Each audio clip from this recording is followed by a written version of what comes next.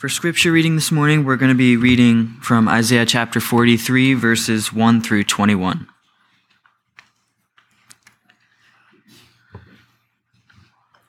Isaiah 43, verses 1 through 21. But now, thus says the Lord, He who created you, O Jacob, He who formed you, O Israel. Fear not, for I have redeemed you. I have called you by name. You are mine. When you pass through the waters, I will be with you, and through the rivers, they shall not overwhelm you. When you walk through fire, you shall not be burned, and the flame shall not consume you. For I am the Lord your God, the Holy One of Israel, your Savior. I give Egypt as your ransom, Cush and Seba in exchange for you. Because you are precious in my eyes and honored, and I love you. I give men in return for you, peoples in exchange for your life. Fear not, for I am with you. I will bring your offspring from the east, and from the west I will gather you up. I will say to the north, Give up, and to the south, Do not withhold. Bring my sons from afar, and my daughters from the end of the earth. Every one who is called by my name, whom I created for my glory, whom I formed and made. Bring out the people who are blind, yet have eyes, who are deaf, yet have ears. All the nations gather together, and the peoples assemble. Who among them can declare this, and show us the former things? Let them bring their witnesses to prove them right, and let them hear and say, It is true. You are my witnesses, declares the Lord, and my servant whom I have chosen, that you may know and believe me, and understand that I am He. Before me no God was formed, nor shall there be any after me. I am the Lord, and besides me there is no Savior. I declared and saved and proclaimed, when there is no strange God among you, and you are my witnesses, declares the Lord, and I am God. Also, henceforth I am He. There is none who can deliver from my hand. I work, and who can turn it back? Thus says the Lord, your Redeemer, the Holy One of Israel. For your sake I send to Babylon, and bring them all down as fugitives, even as the Chaldeans in the ships in which they rejoice. I am the Lord, your Holy One, the Creator of Israel, your King. Thus says the Lord, who makes a way in the sea, a path in the mighty waters, who brings forth chariot and horse, army and warrior. They lie down, they cannot rise, they are extinguished, quenched like a wick. Remember not the former things, nor consider the things of old. Behold, I am doing a new thing. Now it springs forth. Do you not perceive it? I will make a way in the wilderness and rivers in the desert. The wild beasts will honor me, the jackals and the ostriches, for I give water in the wilderness, rivers in the desert, to give drink to my chosen people, the people whom I formed for myself, that they might declare my praise.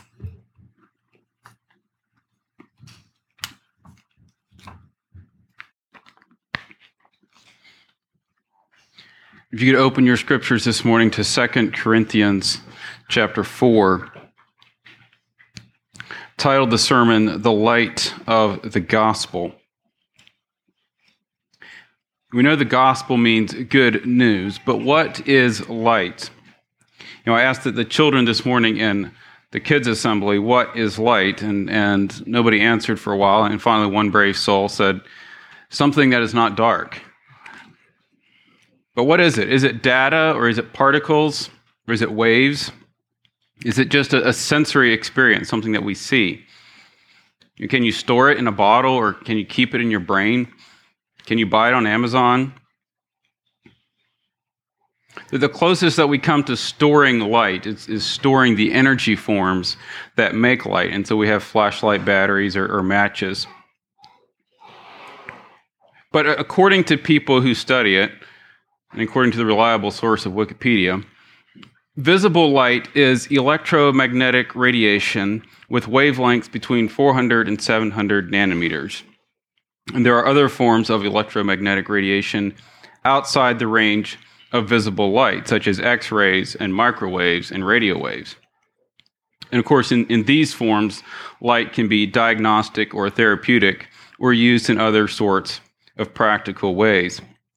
And so the gospel is good news. It is information that must be understood and believed. But the gospel is also light. It is energy that is external to us. It is power that we cannot store. It is transformation that we cannot package and deliver. And Paul here calls us to receive both the light and the knowledge of the gospel. The gospel is knowledge that can be understood, and it is light that reveals and energizes. So it's not just light that we see like we see a distant star, but it is a light that illuminates our path. And so if we try to walk the journey of life without this light, it is like walking blindfolded on interstate the wrong way at night. It is not a good idea. It is spiritual death. And so here in these verses, Paul describes three characteristics of one who walks in the light of the gospel. And I admit, I kind of picked these ideas out, and I'm skipping over some of the really deep, profound, philosophical, theological sorts of ideas that are also present here. But the three things that we will look at, the three ideas, are perseverance, integrity, and humility. So let's read this text, 2 Corinthians 4, 1 through 6. Therefore, having this ministry by the mercy of God, we do not lose heart. But we have renounced disgraceful, underhanded ways. We refuse to practice cunning or to tamper with God's word, but by the open statement of the truth, we would commend ourselves to everyone's conscience in the sight of God. And even if our gospel is veiled, it is veiled to those who are perishing. In their case, the God of this world has blinded the minds of the unbelievers to keep them from seeing the light of the gospel of the glory of Christ, who is the image of God. For what we proclaim is not ourselves, but Jesus Christ as Lord, with ourselves as your servants for Jesus' sake. For God, who said, "Let light shine out of darkness," has shone in our hearts to give the light of the knowledge of the glory of God in the face of Jesus Christ. So here Paul continues the discussion of the gospel that he had started in the previous chapter. And as we noted last time, it seems that in chapter 3, Paul switches from responding to his opponents in a bit of a personal response to some issues that were going on and launches into this theological discussion. And he had spent the first two chapters basically defending his ministry and explaining why he had made some of the decisions he had. Because even someone as gifted as Paul was not immune from criticism, and he was severely criticized by the church, and so he was responding to that. And so the people who were opposing Paul were either teaching a different gospel, or they were launching personal attacks against Paul in order to undermine the message that he taught. And so Paul's purpose in writing this letter was to defend the gospel from those who sought to undermine it or to teach a different gospel. And so it's generally understood that Paul is responding to specific accusations or situations as he's writing this letter. So when he says we don't use underhanded ways or tamper with God's word, it implies that either others were doing this or they were accusing him of doing this. And so here, even as he's going on this kind of theological speech, he is also responding to his accusers and defending the ministry that he is doing. And so while the specifics of the conflicts that we experience may differ from what Paul was in, I think we can learn from his response to this trial that he was in. So let's look at what he says. And he starts here in verse 1 with therefore. And as we know, we have to see what the word is there for. And so if we go back to chapter 3, we see that Paul argues for the superiority of the new covenant over the old. He says, the ministry of righteousness is more glorious than the ministry of condemnation in verse 9. And then in verse 17, he says, the Spirit of the Lord brings freedom. And in verse 18, we are beholding the glory of the Lord, and that brings transformation. And then he moves into this chapter 4, verse 1. He says, therefore, because of this, having this ministry by the mercy of God, we do not lose heart. And you notice he says, we do not lose heart. He's not just talking about himself. So he's including all believers. And in case there's any confusion, if you look at the previous verse in verse 18, he says, we all, with unveiled face, beholding the glory of the Lord, are being transformed. And then he says, therefore, we do not lose heart. So these verses are not just for those in ministry, but it's for all those who are walking in the ministry of the new covenant. And so having this ministry, walking in the light of the gospel, beholding the glory of the Lord, results in perseverance. He says, we do not lose heart. So what does he mean when he says we do not lose heart? Does it mean that we are never discouraged? Does it mean that we are sure that things will always go well? Does it mean that trials are a sign of failure?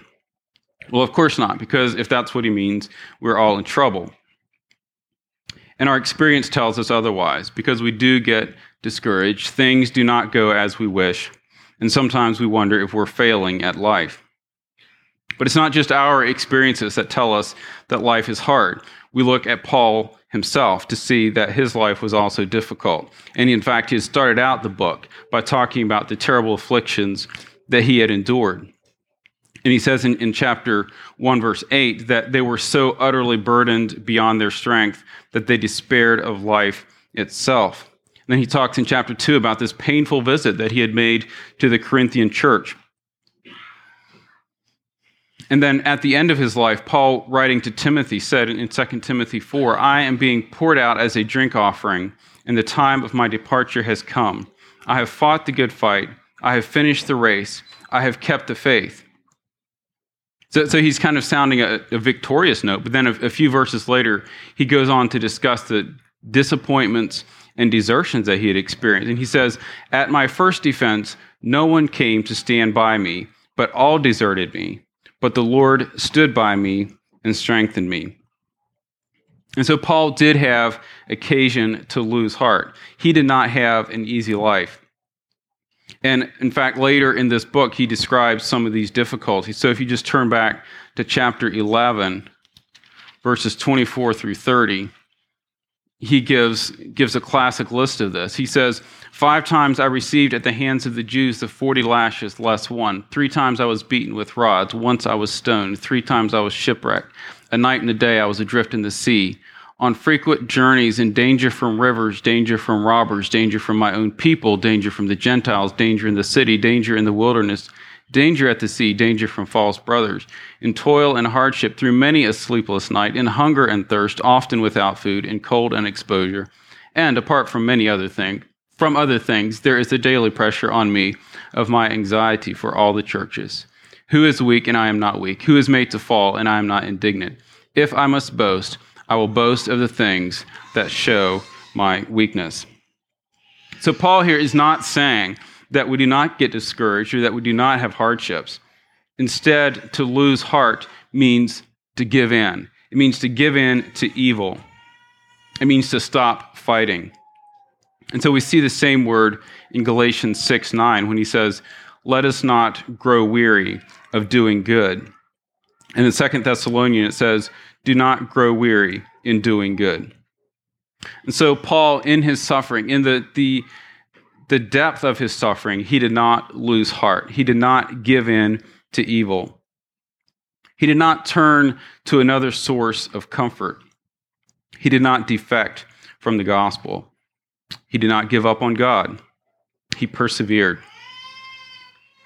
And I think if there's something that we need to comprehend, that we need to anchor ourselves in, it is the fact that our life will be difficult and the fact that we will need to persevere. So the challenges that each of us face are going to be different, but the temptations to lose heart are the same. And so our challenges might come from a personal valley of darkness or from difficult, close relationships, or just from a growing awareness of the profound brokenness of the world and how it impacts everything that is close to us. And in those challenges, the devil is seeking to destroy our faith, to make us lose heart, to give in to evil, to turn to some other god. But the call of Christ is to persevere and to not grow weary in doing good. So what is this path to perseverance? And what marks the one who perseveres? And why do some lose heart? Some of the keys to answering these questions are in the text. And walking in the light of the gospel empowers our perseverance. We are able to persevere as we realize our need of God's mercy. We are here by the mercy of God. We have this ministry by the mercy of God. Paul could have listed all the trials that he endured as proof of his spiritual standing. He could have listed his religious heritage as proof of his good pedigree. But he counted himself as nothing. He counted his religious accomplishments as garbage. He claimed nothing but the mercy of God. And when we put ourselves in a position of deserving something, we will be disappointed. And so for some, it's, I deserve to be respected or loved in my marriage because I am so respectful and loving. Or I deserve to be honored by my children because I sacrificed so much to raise them. Or I deserve to have a raise at work because of the great value that I bring to the company. Or I deserve to be excused for my sin because of the way I was treated or because of my unique suffering. What is it that you deserve? What are your expectations for family or church or work or your life? And why do you deserve to get whatever it is that you want? What are you chasing after? And why do you want it? You might not put it into so many words, but you probably have some expectation of return for the investment and energy that you are putting into whatever you're chasing after. And we can bring the same expectation into our relationship with God. I invest this, I should get this in return. I read my Bible and go to church and am nice to other people, so I should have an easy life.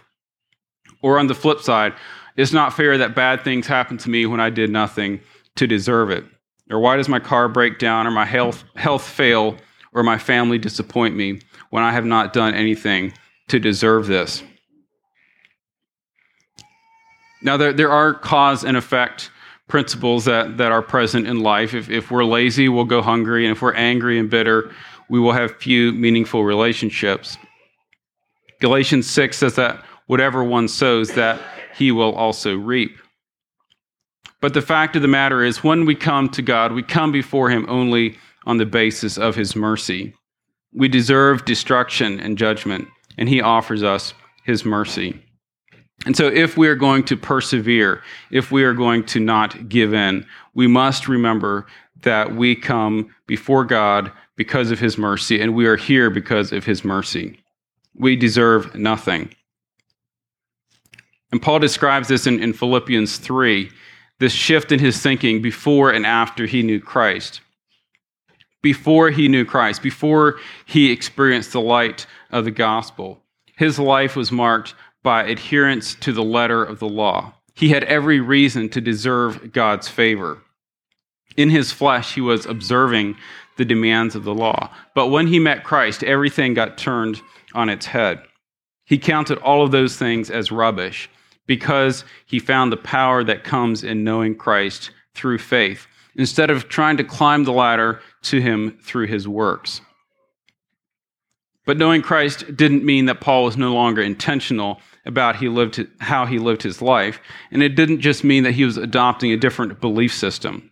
But his goals changed. It was no longer about earning God's favor, but in knowing Christ, to know the power of his resurrection, and even sharing in his sufferings and becoming like him in his death, pressing on, straining forward to what lies ahead. He saw the light. He experienced the power of the gospel, and through faith in Christ, because he was already righteous, and having experienced the mercy of God, he wanted to know more of God. So what is it that keeps you going? What motivates your perseverance? Are you walking in the ministry of the Spirit? Have you turned to the Lord and had the veil removed from your eyes so that you can see the light of his glory? Do you acknowledge your need of God's mercy? Is your life marked by love? Do you love your family, your neighbor, and your enemy as you love yourself? You know, it's hard to show mercy to others if you're not aware of your own need for it. And Paul says we've received the ministry of righteousness, the ministry of the Spirit that gives life. We have received it by the mercy of God, and we do not lose heart. We do not give up when things are hard. We do not give up on each other. We do not turn to evil. We do not turn to false gods of comfort, of ease, or addiction. But we are people who persevere. We are committed to the gospel, and we are committed to each other. So the first mark of the one who is in the light is marked by perseverance. And second, he is marked by integrity. Paul goes on in verse 2 to describe some of the things that he's not involved in.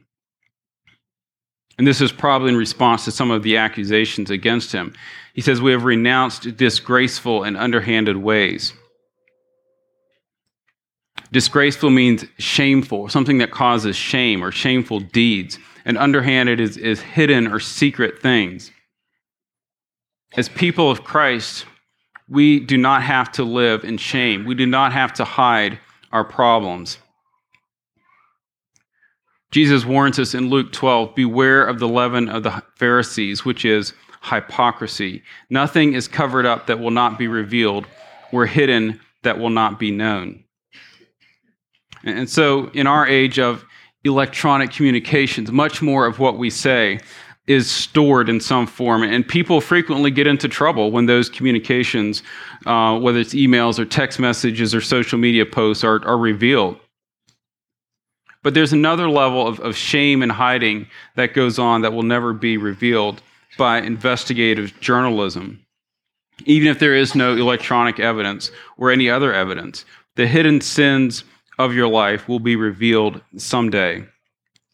And Jesus said, therefore, whatever you said in the dark shall be heard in the light, and whatever you whispered in private rooms shall be proclaimed on the housetops. So our sins can be forgiven. They can be removed now through the blood of Christ, and he will remember them no more. Or you can continue to hide them until they're revealed for all to see. But hypocrisy stands against the light of the gospel. It's difficult to be honest about our problems in an environment where everything is picture perfect. And so if the culture of the church is one in which everyone is expected to have their act together and not have any struggle against sin, then it becomes harder to go to your brother and confess your sin and ask him to walk with you. But if we are a people of mercy and people who have experienced God's mercy, then we can be honest about the areas that we struggle in, and we can walk with others without shaming them in their sin struggles. And as we walk in the light of the gospel, we will expose the works of darkness. We cannot continue to live in sin. We must not be living in sin if we are walking in the light. And so the church needs to be a place where sin is dealt with, where we're honest about it, and where we can live in victory over it. It's not a place where we should cover it up just so that we can make good impressions. The person of integrity does not do things in underhanded or shameful ways. And the other thing that Paul says that describes the person of integrity is that we do not practice cunning or tamper with God's word. To practice cunning has this idea of trickiness or craftiness. And it was used of those who diluted the wine they sold. And he uses this same word later in chapter 11 when he referred to Eve being deceived through the cunning of Satan. And one way that Satan did this was through tampering with God's word. He said, "Did God really say?" We can tamper with God's word by adding or subtracting to what it teaches.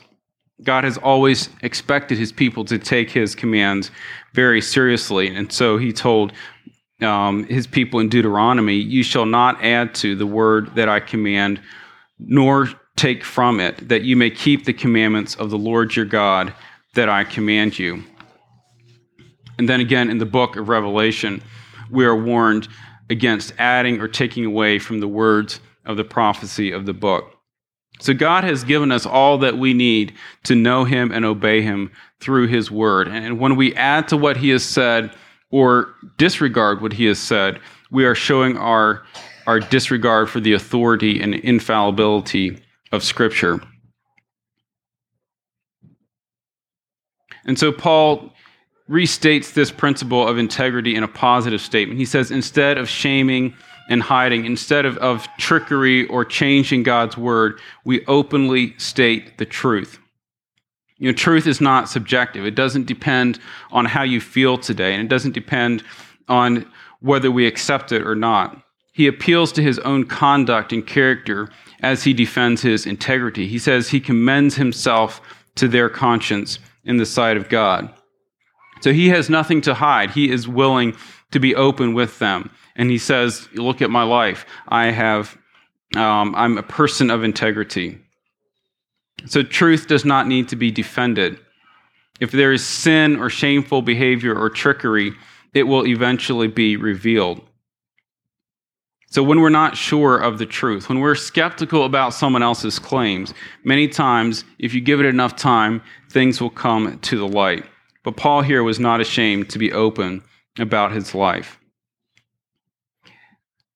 And for Paul, being a person of integrity meant that he presented the truth of the gospel regardless of the consequences.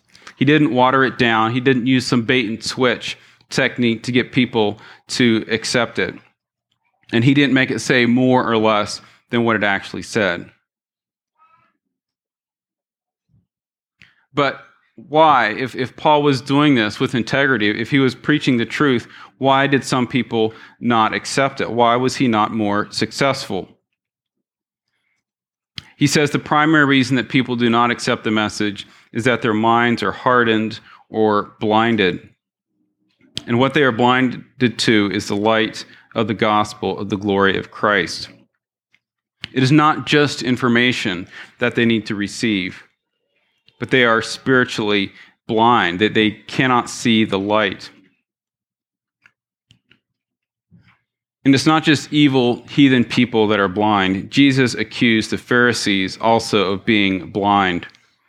In their radical focus on observing the superficial markers of righteousness according to the law, they missed the point of the law itself.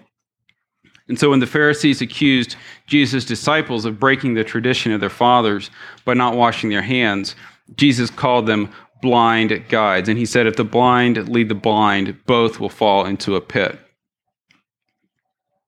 And Peter tells us in 2 Peter 1, he says, his divine power has granted to us all things that pertain to life and godliness through the knowledge of him who called us to his own glory and excellence, by which he has granted to us his precious and very great promises, so that through them you may become partakers of the divine nature, having escaped from the corruption that is in the world because of sinful desire.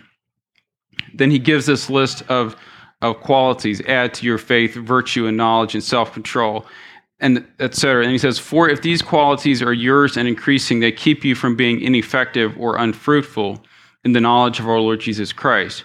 For whoever lacks these qualities is so nearsighted that he is blind, having forgotten that he was cleansed from his former sins.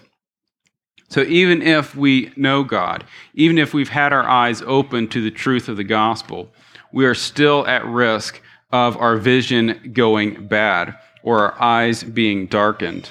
And we need to reorient ourselves to the light and continue to walk in the light. There's a particular type of brain injury that can happen in strokes or after a surgery that makes a person unable to recognize the things that they see. Their eyes still work. They can see objects. It's not that they can't see it, but they can't name it. They don't know what it is that they're seeing. And so functionally, they're essentially blind. There was one case of a man who mistook his wife for his hat. Or another man was shown a rose, and he described it as a convoluted red form with a linear green attachment. But he didn't know what it was. But when he smelled it, he's like, oh, that's a rose. Or a person can be shown a series of faces with different expressions and not be able to describe what he sees. But if he's shown the same series of faces, he can describe the emotion that he feels when he looks at that image. So even though we see something physically with our eyes, it only makes sense to us. It's only useful to us as it's processed by various parts of our brain that help us to understand what it is and what is significant about it. And so I think there's some parallels for our spiritual vision. We can hear a truth or experience an emotion or be part of a program. But if we're experiencing that in isolation from the rest of the truth of Scripture and the light of the gospel, it becomes a nonsensical experience or truth. We are essentially blind or brain damaged. And the treatment for blindness is not in ourselves. It is not in our programs. It's not a better preacher or a better church or a better set of rules. Paul says in verse 5, "For what we proclaim is not ourselves, but Jesus Christ as Lord, with ourselves as your servants, for Jesus' sake." Paul saw what the blind do not see.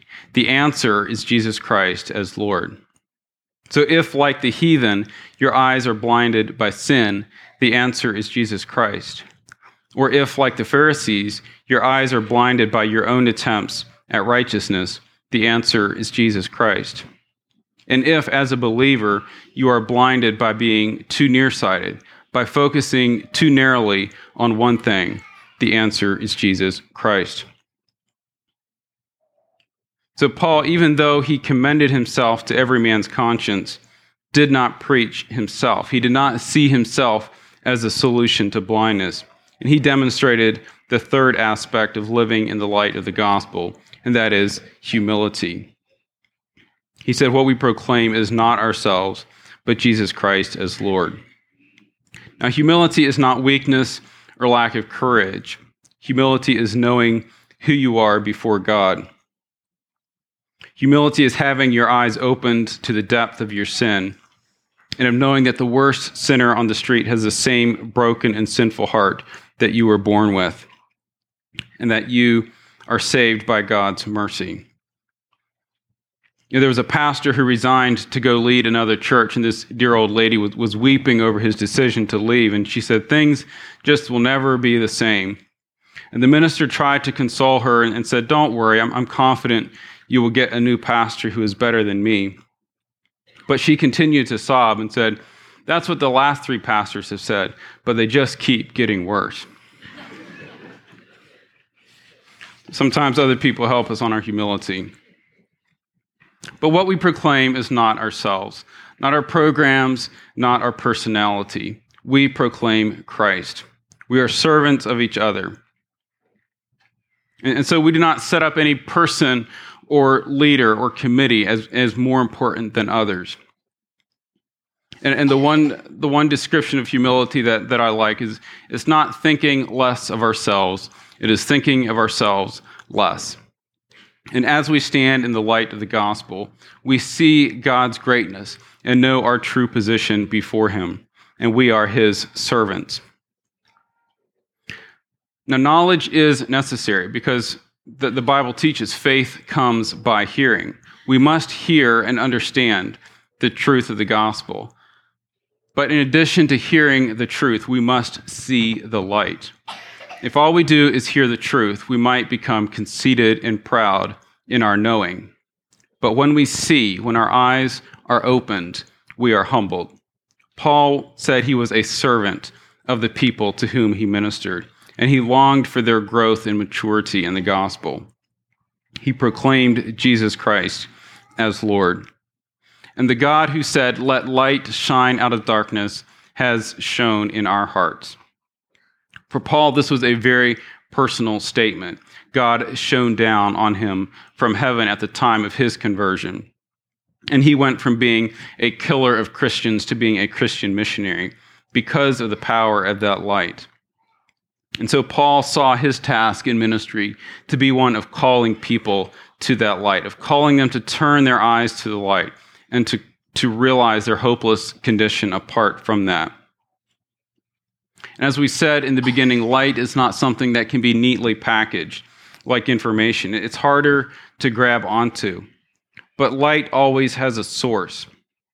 And God has given us light in the face of Jesus Christ. We see the light through our knowledge of Christ, and we see God's glory in the face of Jesus Christ. And we make sense of that light through what we learn about Jesus in Scripture. And so through Christ, we can see the light and we can know God's glory. In the Old Covenant, God's glory was veiled, but in Christ, we get a fuller picture of the glory of God. And as we consider the life that Jesus lived, we see the attributes of the Father lived out in real life, in flesh and blood. You know, God's glory was demonstrated to us in Jesus on the Mount of Transfiguration, that the brightness of his divine presence. But his glory is also and more regularly demonstrated to us through Jesus in his life of service and love and sacrifice. And we also see in Jesus' death God's wrath against sin. So has the light of the knowledge of the glory of God in the face of Jesus Christ shone in your heart? Have you seen the light? Have your eyes turned to him? And how are you radiating that light into the world around you? Christ must be the source of our light within. And to keep shining, you need to walk in the light. We are not radioactive. We cannot sustain energy within ourselves. And 1 John instructs us to walk in the light. And so we remain in this on a continual, ongoing basis. And so if we live in the light, we will fight against the flesh. We will not give in to the works of the flesh, but we will demonstrate the fruit of the Spirit. And so like a single flame can light many candles, Christ shining through us can open the eyes of those living in darkness. And we have the opportunity to live in this world in a way that might be the only light that others will see. But it's not limited to being a light to those who are walking in darkness, to the unbelievers. We can also be a light to our brothers and sisters in the church. And we have a big opportunity here to help each other move beyond our nearsighted tendencies. And it only happens, though, as we invest in each other, as we are close to each other and are willing to live our lives with each other and committed to each other. It's being a part of the church is like being part of the family. A family sticks together through difficulties. A family is honest with each other. A family exposes our strengths and weakness.